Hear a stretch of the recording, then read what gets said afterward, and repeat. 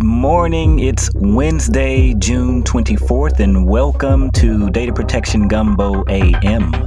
I'm Demetrius Malbrough, and I'm here for you every weekday morning for at least 5 to 10 minutes, running down the top headlines in gumbo fashion that include a recipe of data protection, backup, recovery, storage, cloud, security, etc.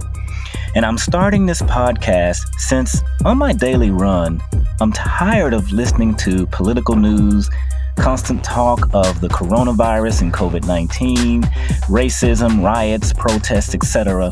And for once, I just want to know what's happening in my industry and some interesting ingredients affecting the world from a data perspective.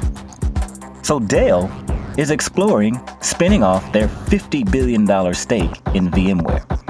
And Dell Technologies recently kicked off a process to explore the possibility of unloading the stake or taking other steps that could include buying the rest of VMware.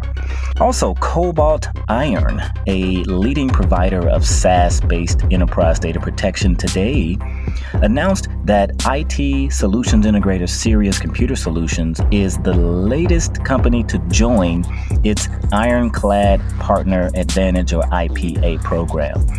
Sirius will resell Cobalt Iron's Compass enterprise SaaS backup platform to clients throughout North America who rely on the company to help them overcome the complexity of data protection, right? And for those of you who said that tape is dead, tape is still not dead.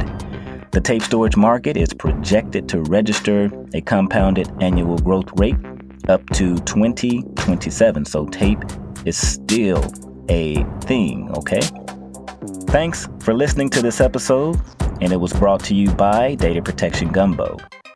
Don't forget to follow us on Twitter at DPG Podcast, or you can find me on LinkedIn. Be sure to tune in tomorrow morning, and we welcome all reviews. Thanks.